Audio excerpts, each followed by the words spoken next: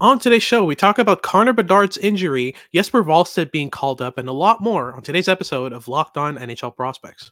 You are Locked On NHL Prospects, part of the Locked On Podcast Network. Your team every day.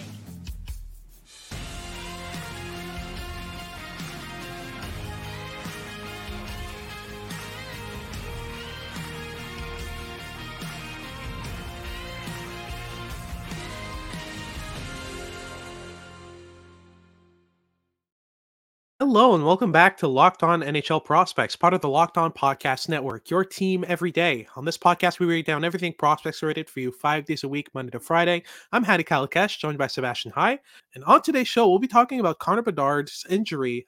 He suffered a jaw injury. We'll talk about that, how that fares for his season, how he's going to miss the All-Star game, and a couple more things. And then we'll talk in our second segment about some Minnesota Wild prospects. First and foremost, Jesper Wallstedt, the goaltender, finally getting a call up.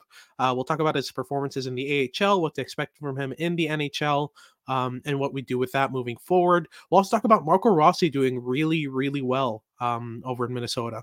And then in our final segment, we'll talk about the San Jose Sharks. The Sharks are on, I think, an 11 regulation win-loss streak, which is not ideal. So we'll give them something to hope for. We'll talk about who San Jose should pick, especially if they don't pick first overall. I think it's really obvious who's getting picked at first, but outside of that, we'll talk about the opportunities that open up. Before I get into any of that, today's episode is brought to you by FanDuel. Make every moment more. Right now, new customers can get $150 in bonus bets with any winning $5 moneyline bet. That's $150 if your team wins. So visit FanDuel.com/lockedon to get started. If you're watching on YouTube, make sure to like and subscribe. Leave us a comment letting us know what you want us to talk about next. And if you're listening on your favorite podcasting platform, make sure to make us your first listen of the day. So let's get things started here with Connor Bedard, unfortunately suffering a jaw fracture, I believe, which should keep him out for a considerable amount of time. You know, with jaw injuries, usually it's, a couple weeks of being out, then you come back with a cage. I would not be surprised at all to see Connor Bedard in that particular situation in Chicago. But it's not only Connor Bedard. Nick Foligno broke his finger after that, defending Connor Bedard after that hit. So big blow to Chicago, but a really good thing when you've got a tank going on to lose your best forward by far, right? I mean, I think that Rem Pitlick is gonna at least replace Connor Bedard's gonna light it up. The 7th round draft pick acquisition, who honestly was pretty good in Montreal for a solid year, but it's definitely a blow to Chicago in terms of their likelihood of winning games now in the near future. Definitely a blow to hockey fans overall that he's not going to be available at the All-Star game, or especially considering that it's the format where every player is being drafted into their teams again, which is pretty fun and entertaining. It would have been nice for fans to see Bedard in that setting, but there's always going to be hurdles, I think, especially for an 18-year-old adapting to NHL hockey. Injuries are going to happen. I remember talking early on this season about point projections for Bedard, and it was always with an asterisk of he's likely going to miss 20-ish games to injury with something, just because he still needs to learn how to protect himself at the NHL level, at the NHL pace, know where the line is. I mean, that takes some trial and error. It was a really big hit. Wasn't a bad hit, but definitely caused some damage there. But no, I mean, Bedard's going to be just fine. I'm not concerned about this changing anything developmentally or in terms of his projection. He's going to be very good when he's back on the ice. He's been by far Chicago's best player in every single game that I've caught so far this season, which is unsurprising, but still a testament to just how skilled he is. But it was definitely a massive hit, and jaw injuries are always not very fun. Even if they're not the hardest ones to recover from, it makes it difficult to even eat food for a couple weeks, right? It's not a fun time. I'm sure Bedard's not going to eating through a straw for the next couple of weeks. That's not going to be fun. But at the end of the day, if you're going to have an injury in your rookie season, I think a jaw injury is about as unimpactful as it gets in terms of your overall play, in terms of what it does for your career. Unfortunately, Adam Yurchek in his draft year, just suffering. I'm pretty sure that was a triple triad of just ACL, MCL, meniscus. We don't know the details yet. and we probably It won't was get him. really bad. But the way his leg bent on that, I would not be shocked at all. That No, was just it was yeah, awful. It was awful. yeah, But yeah, in terms of injuries, I'm glad to see that Bedard is, hasn't been really overwhelmed with big hits and being, lit up for, in center ice or anything like that. yeah, It's really just been, this hit being the exception. I think just overall, Bedard's been handling himself very well in the NHL, not just in terms of his play, because obviously we know how skilled he is, but also just knowing how to adapt, knowing how yeah. to avoid those scenarios and continue to be impactful on a shift by shift basis for his team. So yeah, overall, I'm not too worried for Bedard's projections in terms of his overall career. It's a jaw injury; he'll get past it. But what I'm thinking is, this will obviously impact his rookie campaign. Depending on Yeah. how quickly he gets back. There's a lot of players doing really well right now. Adam Fantilli's heating up. Marco Rossi, who we'll talk about in just a second, doing really, really well in Minnesota as well. And Brock Faber just coming out of nowhere and doing so good. Luke Hughes is playing 20 minutes a night, is on pace for like 45 points this season. Like there are a lot of contenders for this Calder. But I Yeah, think and surprisingly, Logan Cooley isn't one of them. yeah, it's a shocker because honestly, watching him in the NCAA, he had added so much to his game that I really thought he was going to hit the NHL running. Mm, But yeah, it's just been a bit dry on his end, especially lately. He started off pretty good, almost a point a game, and it's kind of tapered off since then. And yeah, we'll need to watch a bit more of Arizona, and kind of try to break that down, see what's going on that side. But overall, like you said, it's not gonna be fun for Bedard, but he shouldn't be out for long, but that begs a bigger question. I feel like rookies should probably be wearing cages in their first year in the NHL, just as a precaution. I know players. cages are such important measures of protection, like, especially when Yeah. you're a literal 18-year-old kid coming into the league. Mhm. There are far worse ideas than making those mandatory for, like, U20 players maybe in Yeah. the NHL, just because, like, as you mentioned, like, Bedard has not been making himself vulnerable to hits at all. Like, his scanning habits are excellent. He gets himself into positions where he's very unlikely to get injured, and he still got lit up by a clean but really, really big hit in open ice that led to this injury. So, Yeah. yeah, I think mandatory cages isn't the worst idea, but I think the first focus in terms of equipment at the NHL level is the neck guard. Oh, But yeah, for sure. yeah, That's an one easy one. battle at a We'll time. we'll work our way towards the cages, that's Yeah, for sure. And yeah, I mean, obviously, this is not something a lot of players this is not a popular opinion. Like even at the no, World Juniors, the under 18 players that go there, it's highly contended whether or not they should be wearing the cage, etc. But like Macklin they should. Celebrini was Canada's best player, and he wore a cage the whole time. Connor Bedard, same thing. Yeah, I don't think it really hinders the player's abilities, and it adds a layer of safety, like it, you said. So it's annoying, but it's a safety measure that can maybe not like save lives all the time, but yeah, at the very least protect from more serious injuries. That, I yeah. mean, in a sport as dangerous and high paced and on knife shoes like hockey, isn't a bad thing. Yeah, absolutely not. But yeah, in terms of the All Star game, I thought I was looking forward to it because I really hope Bedard would pull it kind of Alex Ovechkin, like "Please pick me last, I want the Honda" type thing. Yeah, It's unfortunate. It'd be great to start off his career in Chicago with a brand new sparkling car. That would have been great, but it is what it is. But that wraps things up for our first segment about Connor Bedard and the breakdown of his injury and what to expect for him this season. Again, wouldn't be surprised if he's back within 2 weeks. But you can never be too careful with these injuries. Now we're going to get into a couple of Minnesota Wild prospects. First and foremost, Jesper Wallstedt finally gets a call up. The goaltender, one of the best goaltender prospects in the world.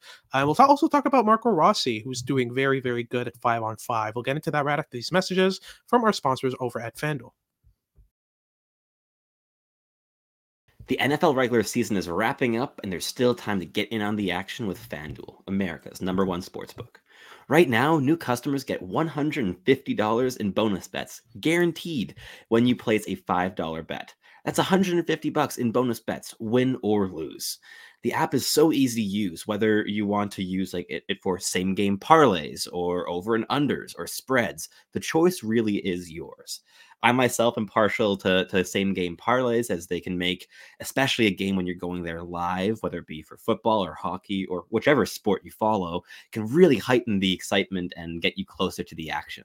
So visit fanduel.com/lockedon and make your first bet a layup. FanDuel, official partner of the NFL. Alrighty, so moving on to our second segment, we'll talk about a couple Minnesota Wild prospects. First and foremost, Jesper Wallstedt finally getting the call up from Iowa with a couple recent games that, honestly, I'm very surprised by this. He was playing fantastic, was top in the AHL for save percentage up until early December. And then he plays four very poor games. He allowed 6 goals on 22 shots on December 20th against Milwaukee. He had a sub 900 save percentage in the other 3 games as well. Some of that gets him a call up. But, we won't complain. We like to see Jesper Wallstedt in the NHL. That's what we've been rooting for this whole time. The 21-year-old goaltender finally gets his chance in the NHL. I'm so excited to see him. I believe this next game from Minnesota, it's already confirmed Marc-Andre Fleury is going to be starting that one. But after that, it opens up a bit. There's a couple back-to-backs. You never know. It'll be very, very interesting to see Wallstedt at this level. But his save percentage has dropped to a 917. Despite those 4 games in which he struggled, he's got a 2.54 goals against average as well in 20 games with Iowa. And like I said, the call up is going to be very interesting, gives him an opportunity to prove himself. Overall, Jesper Wallstedt has been one of my favorite prospects from the start, and I think we've had a long, lengthy discussions about Wallstedt. I had him in my top 4 in his draft year. I think he had him there as well. We're big 3. fans, right? Yeah. Yeah. I'm a third overall. I think we've both been massive fans of him for a long time, but Yep.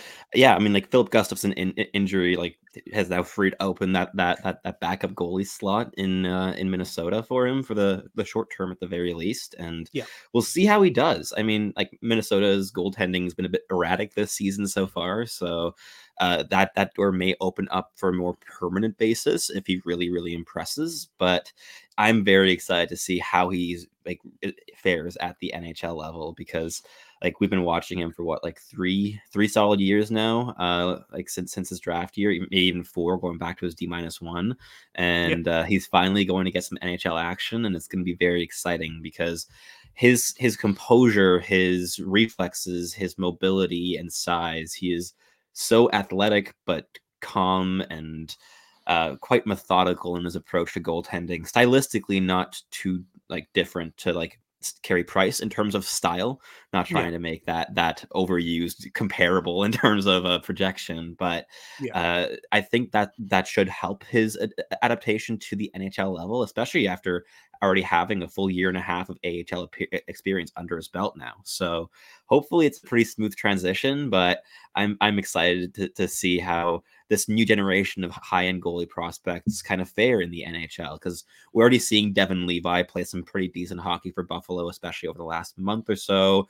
Dustin Wolf has struggled a bit at the NHL level, but is still playing some excellent AHL hockey, and the same can be said for Yaroslav Askarov. So you're seeing some high-end goalie prospects starting to shove their way into the NHL now, and it's making the goalie scene all the more exciting. Oh, for sure. The next generation of goalies is here. I think that batch is going to be the 4 or 5 guys that really, just make it really interesting on a nightly basis. Devin Levi, especially, Jesper Wallstedt, especially. I've had a couple more questions about Askarov. It's been a bit more inconsistent, but he's putting up good numbers. He's kind of plying it straight in the AHL, waiting for his opportunity to kind of shine. So I think that's he's inevitable. Entertaining as anything. Oh yeah, he's the most he's the most entertaining of the bunch. Him and Pyotr Kochetkov are the 2 most entertaining goaltenders. I've heard it a lot. I've heard people say a lot that goalies are cats. Kochetkov and Askarov are the orange cats of goalies. They're just the orange tabbies. Just no half of the time they're just doing something you'd never expect them to do, and just they'll be on top of a cabinet or something, and just what's going on here. Those 2 are fantastic. I think they're amazing, and the more entertaining a goaltender is, the better it is for the NHL. We need more entertainment, more action. I love that play with Kochetkov where he threw a hit behind the net, and it's what are you doing here, man? I really, it's just so enjoyable to see goalies express character, especially when Kochetkov went out on Brady Tkachuk on that shootout, and him and Tkachuk got in each other's faces and started yapping because Tkachuk thought that Kochetkov had tripped him and whatever. And it's I love that. It's amazing. I think Wallstedt, he's definitely not that. That's not Jesper Wallstedt at all. He's a very calm, very composed goaltender in net. And I see the Carey Price comparisons. They're fully valid. the technical ability, the fluidity, the way he just makes every save seem so easy, and the way he also prevents himself from having to overexert by consistently deflecting pucks into corners and into areas where his teammates can pick them up. I think that's a really apt comparison. Outside of Volstead, though, there's a lot going on in Minnesota, rookies wise and prospects wise. We've got Marco Rossi, who's been lighting it up recently. Take it away. Oh my god, it's so nice to be talking about Marco Rossi again, in Yeah, such an excited, setting, rather than a somber one, like, just a tremendous comeback story for him from, yeah, like, the absolute brink with, like, the worst COVID ever, like, right after he was drafted, hmm and now he's fought his way back not only into an NHL lineup, but onto a top line with Kirill Kaprizov, and things are starting to click in Minnesota like they haven't been for the last little bit. And I think a lot of that's been due to that duo like really yeah. clicking and working out so well. Of course, like Brock Faber's playing like 45 minutes every night, which also helps. But yeah. So I mean, the fact that we're having a whole segment here on Minnesota rookies and we're barely going to even mention their Calder candidate in Brock Faber is fun. But yeah, like Marco Rossi has just been superb, and he's doubled down on his style of play. What he's always done so well is what he's doing very, very well right now. And that's what you want from him. It is the intensity, it is the high end hockey IQ. He always knows where he's most valuable on the ice, where he should be, where he can make an impact, create advantages. And he is always open when his teammates need an outlet in transition. He's always buzzing around the slot in the offensive zone, and he's always dropping back deep into the defensive zone to apply pressure on the cycle and to support his defenseman. Like he's a true all rounder, and Yeah, he's really starting to come into his own. Like he has 24 points in like what 36 games so far this season, which is good, but not perhaps like overwhelming. What is overwhelming is just how much of that production's come at even strength. He is sitting at third in the league in points per 60 at at 5-on-5. Just behind two nobodies by the names of let me check real quick, William Nylander and Leon Draisaitl, which is not too shabby. He's ahead of everyone else, including the McDavids, the McKinnons, the Matthews of the world, and yeah, that is good. Obviously, per 60 production comes with a grain of salt. He hasn't been seeing as much ice time. There's definitely been some ice time there against lower qualities of competition, and it's only even strength. It doesn't erase his power play value, but it is still really, really impressive as to what he's been able to achieve. And that 5-on-5 value is exactly what he was bringing at the junior level that made him such a special talent in that 2020 NHL draft class. So the fact that he's been able to leverage the exact same toolkit, the exact same like character and work ethic strengths to his NHL game to such a great effect is so heartwarming to see.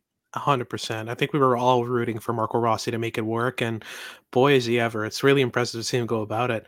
Overall, I mean, you mentioned, the caveats of even strength points per 60, but at the same time, where are the other rookies? Right? I Yeah. mean, it's just he's there, they're not. It's really Yeah. that simple. Marco Rossi he's always been a monster at 5-on-5. Even thinking back to his draft year, the footage I watched of him, the games I watched, and the overall package that I saw in Marco Rossi was really just a 5-on-5 monster. He was able to produce on the power play, and he was, especially when, he had Jack Quinn to pass to regularly. But at the same time, like we're talking about a player who excels in open ice situations, excels when it comes to working the boards hard, getting pucks to the middle, all the little details in Marco Rossi's game were things I gradually learned to fall in love with when I'm scouting prospects. You know, board to middle is exactly what you need from a player at that age. If they get it at that age, they don't need to learn it later. If they don't get it at that age, they need to learn it, and that's an extra step of development that you have to go through with a prospect like that. Whereas with Rossi, he didn't just understand how to take board the pucks from the boards to the middle, but he did it excellently night in and night out. That's also what made me love Zach Benson, and what made me rank him as high as fourth, fifth overall in his draft year, alongside the likes of Leo Carlson, is because he does that specific thing so well. So yeah, size be damned. Marco Rossi is excellent. And yeah, I'm really, really excited to see him kind of develop into a top 6 forward long term for Minnesota. But that wraps things up for this second segment about the Minnesota Wild's prospects. Now we're going to get into a third segment where we break down a bit of kind of hope at the horizon for San Jose, who have been struggling really, really hard at the NHL level. We'll get into who the San Jose Sharks should pick after these messages from our sponsors over at Jace Medical. If you need to meet your medical needs and don't want to wait and struggle with supply chain issues and a lot more issues that can get in the way of you getting your medication on time, Jace Medical has you covered. Jace Medical is as easy as 1, 2, 3, right on time. All you really need to do is just go online, fill out a form, sometimes talk to one of their licensed specialists, and before you know it, you've got a Jace case in the mail heading your way. The Jace case is a case of 5 life-saving antibiotics, which you can take with you anywhere. If you're someone who likes to travel and someone who gets sick on the road a lot, it's really important to stay ahead of these things and take care of your health. So if a comprehensive solution is what you're looking for in order to stay on top of things medically and take care of you and your loved ones, then Jace Medical has you covered. Get $20 off these life-saving antibiotics today from Jace Medical by using code LOCKEDON at checkout on jacemedical.com. That's JASE medical.com. Check it out. Alrighty, so ending things off with our final segment here, we'll talk about the San Jose Sharks for a second. Unfortunately, the San Jose Sharks are back to a losing streak, 11 regulation losses in a row. It's not going well in San Jose. So let's just give you guys a bit of hope. Let's talk about the 2024 NHL draft and who we think would be the best match for San Jose. I mean, obviously, they're last in the NHL right now. You know, if they get the first overall pick, there's no doubt about it. It's Macklin Celebrini, the best player in the 2024 NHL draft. But the lottery being what it is, you've got what, a 21.5% chance of getting that first overall pick? It's not much. So let's talk about the other options because after one, it opens up pretty decently. Looking at the needs of this team, of the San Jose Sharks, in their prospect pool, in terms of the players they're going to have probably in the next 5 or 6 years in their prime, William Eklund, Quentin Musty, Thomas Bordeleau, Daniil Gushchin, there are a decent amount of prospects, Casper Halton, and there's a lot of prospects at forwards. So I think we can take a look at the forwards in a second, but I want to focus on the defensemen that are going to be available in the kind of 2 to 4, 2 to 5 range, and kind of see who would be a realistic fit for San Jose, because on defense, I really like Luca Cagnoni. I really like Matthias Havelid. Outside of that, it gets a bit thin. So what are your thoughts in terms of the 2024 NHL draft's defensemen who the San Jose Sharks could be targeting at the 2024 NHL draft with a 2 to 4 pick? I mean, the Sharks are in luck. They would not have to reach into a lower tier of the draft if they decide to pick a defenseman. Yeah. There are multiple really solid options that would be fully deserving of a top 3, top 4 selection. So while we are kind of framing this as a need and drafting for need, it is because it is such a tight draft class, and the drop off after one is significant. And then there's a whole glut of players that are really in contention, including multiple defensemen. There's a real luxury of choice here. I think one of the big obvious names here would be Sam Dickinson. If the Sharks want to add a defenseman to build around as a foundational piece, he would be an attractive one. Quite a traditional NHL GM's favorite type of prospect. Really big, really strong defensively, incredibly intelligent in the defensive zone, really, really efficient in how he approaches the game. And he's been unlocking some offensive tools as the year has progressed. And if you go back a year and a half, it was a very different Sam Dickinson, an all-out defensive Sam Dickinson, whereas now you see him as a two-way force in the OHL. So he'd be one really intriguing name, even though perhaps the raw upside isn't as high with Dickinson as it is with some other contenders in here. They could be going for a more diminutive defenseman, for instance, like Zane Parekh or Zeev Buyam are kind of in the mix here, who I like a lot.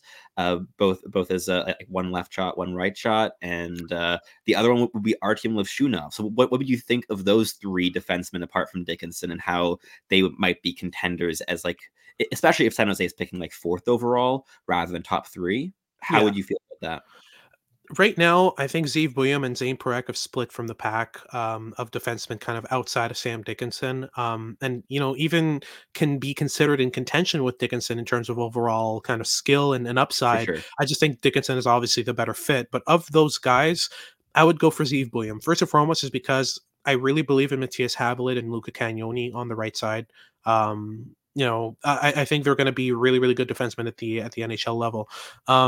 You know, in terms of what William brings, we saw it at the World Juniors, especially. This is a player who, throughout the season in the NCAA with Denver, was really focusing on offense. He was pushing, for more of an offensive role. He was cheating on offense and going all out in that element so that he can, fine tune it, add some elements through exploration to his offensive game that would make him a really, really complete offensive player. He has the skill set for it. Fantastic hands, great skating. He can get around the ice very well. Four-way mobility is really solid. His shot is decent as well. He can surprise goaltenders with that as well. And we saw it in the gold medal game. He scored the insurance goal for Team USA with a blast from the top of the right dot. But overall, I mean, the defensive game has really been impressive. He's not the best at entry prevention, but he can still mirror footwork, and once he's in the defensive zone, he's really good at identifying his check and sticking to them really effectively, jumping into scrums with the right timing to get off the boards with the puck. There are a lot of really interesting details in Williams' game that I like. With Parekh, I think you're getting a similar player to Matthias Havelid with more skill, but also more limitations defensively. And with a player like that, there's always that risk, especially if you have other pieces in your system that could give your coach more trust than him. So, if Havilland and Parekh make the NHL at the same time, I would not be surprised to see NHL coaches favor Havilland over Parekh consistently when it comes to more ice time. And that limits Parekh's upside. Whereas if you take Parekh and put him in a system that is built for him and put him on a team that needs him, then at that point, the sky's the limit. It's just a matter of usage and how much, you have other pieces to rely on. Because once you give Parekh a lot of ice time in the NHL and allow him to adapt and play against top competition, you're going to quickly see what the hype is about with Parekh. He is an insane offensive creator. So yeah, that's my take on the two. I think Bouillon is a better fit, mainly because he can be paired with Havilland, and that would be a really, really interesting mobile pair of defensemen. Whereas Parekh would have to contend with Havilland on that right side, and that's when things get a bit muddy. I don't know if that makes sense. It does. I think that like between Havilland and Parekh, I would be surprised if Havilland were playing more NHL minutes. Even though, yes, he's grown his defensive game in the last year and a half since he was drafted, but he's still an offensive defenseman. He leans offensively, Yeah, and I think that Parekh could catch up on that gap between the two in terms of defensive ability. That said, the likelihood that Parekh gets picked like top 4, top 3 at the draft is rather not low. high. We Yeah, see we see small defensemen usually drop 10 to 20 slots from where they should go, at least in terms of like a skill evaluation rather than yeah. projection. But I think one more name I want to add into the discussion, two more names I want to add into the discussion. One, it would be kind of obvious, maybe Ivan Demidov would make sense, even though like the Sharks already have multiple players that play that style. But if you're Yeah. swinging on raw upside, he would be an obvious choice. And the other one, if you're going for a forward rather than going for need on the blue line, would be Caden Lindstrom, who would bring something that the Sharks don't have really at all in their prospect pool among their forwards, who plays a really heavy game, quite gritty, very physical, but doesn't lead with that. He's very, very skilled and really capable in having like a gravitational pull on opponents. He loves to like force opponents to kind of like get distracted, focus on him only, and then Yeah. get the puck under their sticks to an open winger at the far side of the offensive zone. Andrew Basha has basically made a career off of that in the WHL so far this season while playing Indeed. with Lindstrom and other skilled players like which ones like San Jose already has in their prospect pool, like Will Smith and Quentin Musty and Daniel Gushchin and Thomas Bordelot and William Eklund, of course, would all really benefit from playing with a player like Kane Lindstrom. So there's definitely a luxury of choice here, but whether that is a good thing or perhaps an Achilles heel in this draft class and drafting high remains to be seen. But it's going to be interesting to see who San Jose ends up selecting, because I think if we've established anything in this segment, it's that they have so many options. Yeah, absolutely. So many. And that's what makes this draft so interesting for San Jose. So even if you don't get the first overall pick, still a lot of really good options to help you help build a winning team long term. But that wraps things up for today's show. Thank you very much for tuning in. If you're watching on YouTube, make sure to like and subscribe. Leave us a comment letting us know what you want us to talk about next. And if you're listening on your favorite podcasting platform, make sure to make us your first listen of the day. For your second listen of the day, make sure to check out Locked On Sports Today. They got all your news and updates about what's going on around sports. Make sure to tune in for our next show as we continue our coverage of the 2024 NHL Draft. We'll talk about risers and fallers and a lot more on future shows. So make sure to tune in for that. This has been Hadi Kalikesh with Sebastian High, and we hope you tune in next time.